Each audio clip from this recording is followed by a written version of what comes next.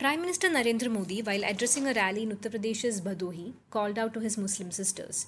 He said, I would like to tell the Muslim sisters of Bhadohi and across the nation, several countries don't have the provision for triple talaq.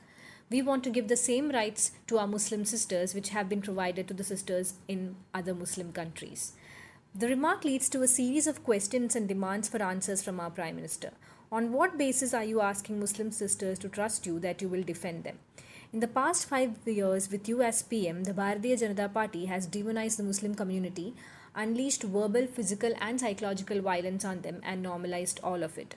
In fact, the BJP's election campaigning in 2019 harps on communal hatred to the extent that the only citizens rooting for Modi and BJP again are those who want a Hindu Rashtra.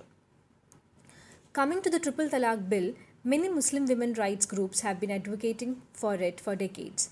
The BJP taking it up as a pet project points towards damage control for the utter disregard and injustices meted out to the minority community under the Modi rule. With the talk of Triple Talaq Bill and the attempt to win approval of Muslim women, it also looks to me like you're furthering the saving Muslim women discourse, which conveniently fits your Muslim men are bad, Muslim women are weak narrative.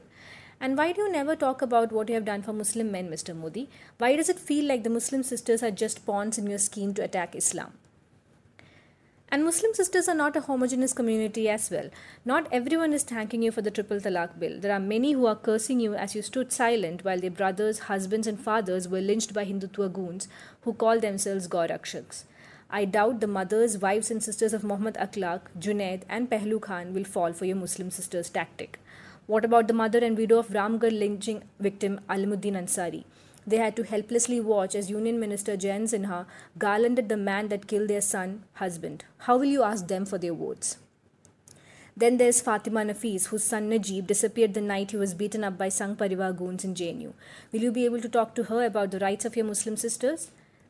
You must also realize that Muslim sisters also include the likes of Bilkis Bano, who were brutally gang raped during the Gujarat riots and whose entire families were wiped out. Those who have been waiting decades for justice.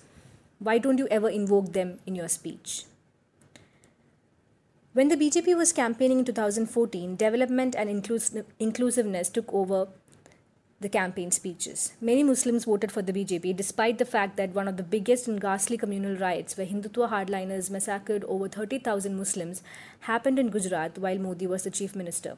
He had been accused of aiding and abetting the riots, but Muslim sisters and brothers forgave in hope of change, development, maybe some appeasement even. But post 2014, things just went downhill.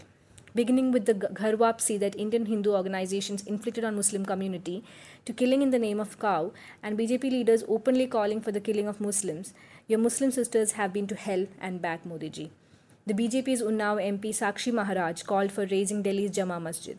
Union Minister Giriraj said Muslims must go to Pakistan. Maneka Gandhi recently even went to the extent of saying she will not be inclined to give jobs to Muslims if they don't vote for her. You remain silent through all of this and more. Weren't your ministers talking of your Muslim sisters then? And let's not forget that in 2017 you gave the reins of Uttar Pradesh to a bigot like Yogi Adityanath, who once said, if they, Muslims, kill one Hindu, we will kill 100. And now the BJP has fielded Pragya Thakur, the woman who has been accused in the Maligaon blast and of systemically planning to attack Muslim majority areas. The Muslims who vote for the BJP have always been let down, irrespective of their gender. Don't Modi and the BJP then spot the glaring irony in blabbering about providing rights to Muslim women? You will need a lot more than a promise of a single Triple Talaq Bill to make up for the Muslim hatred you have fanned in 5 years, Mr. Modi, and to make your Muslim sisters trust you.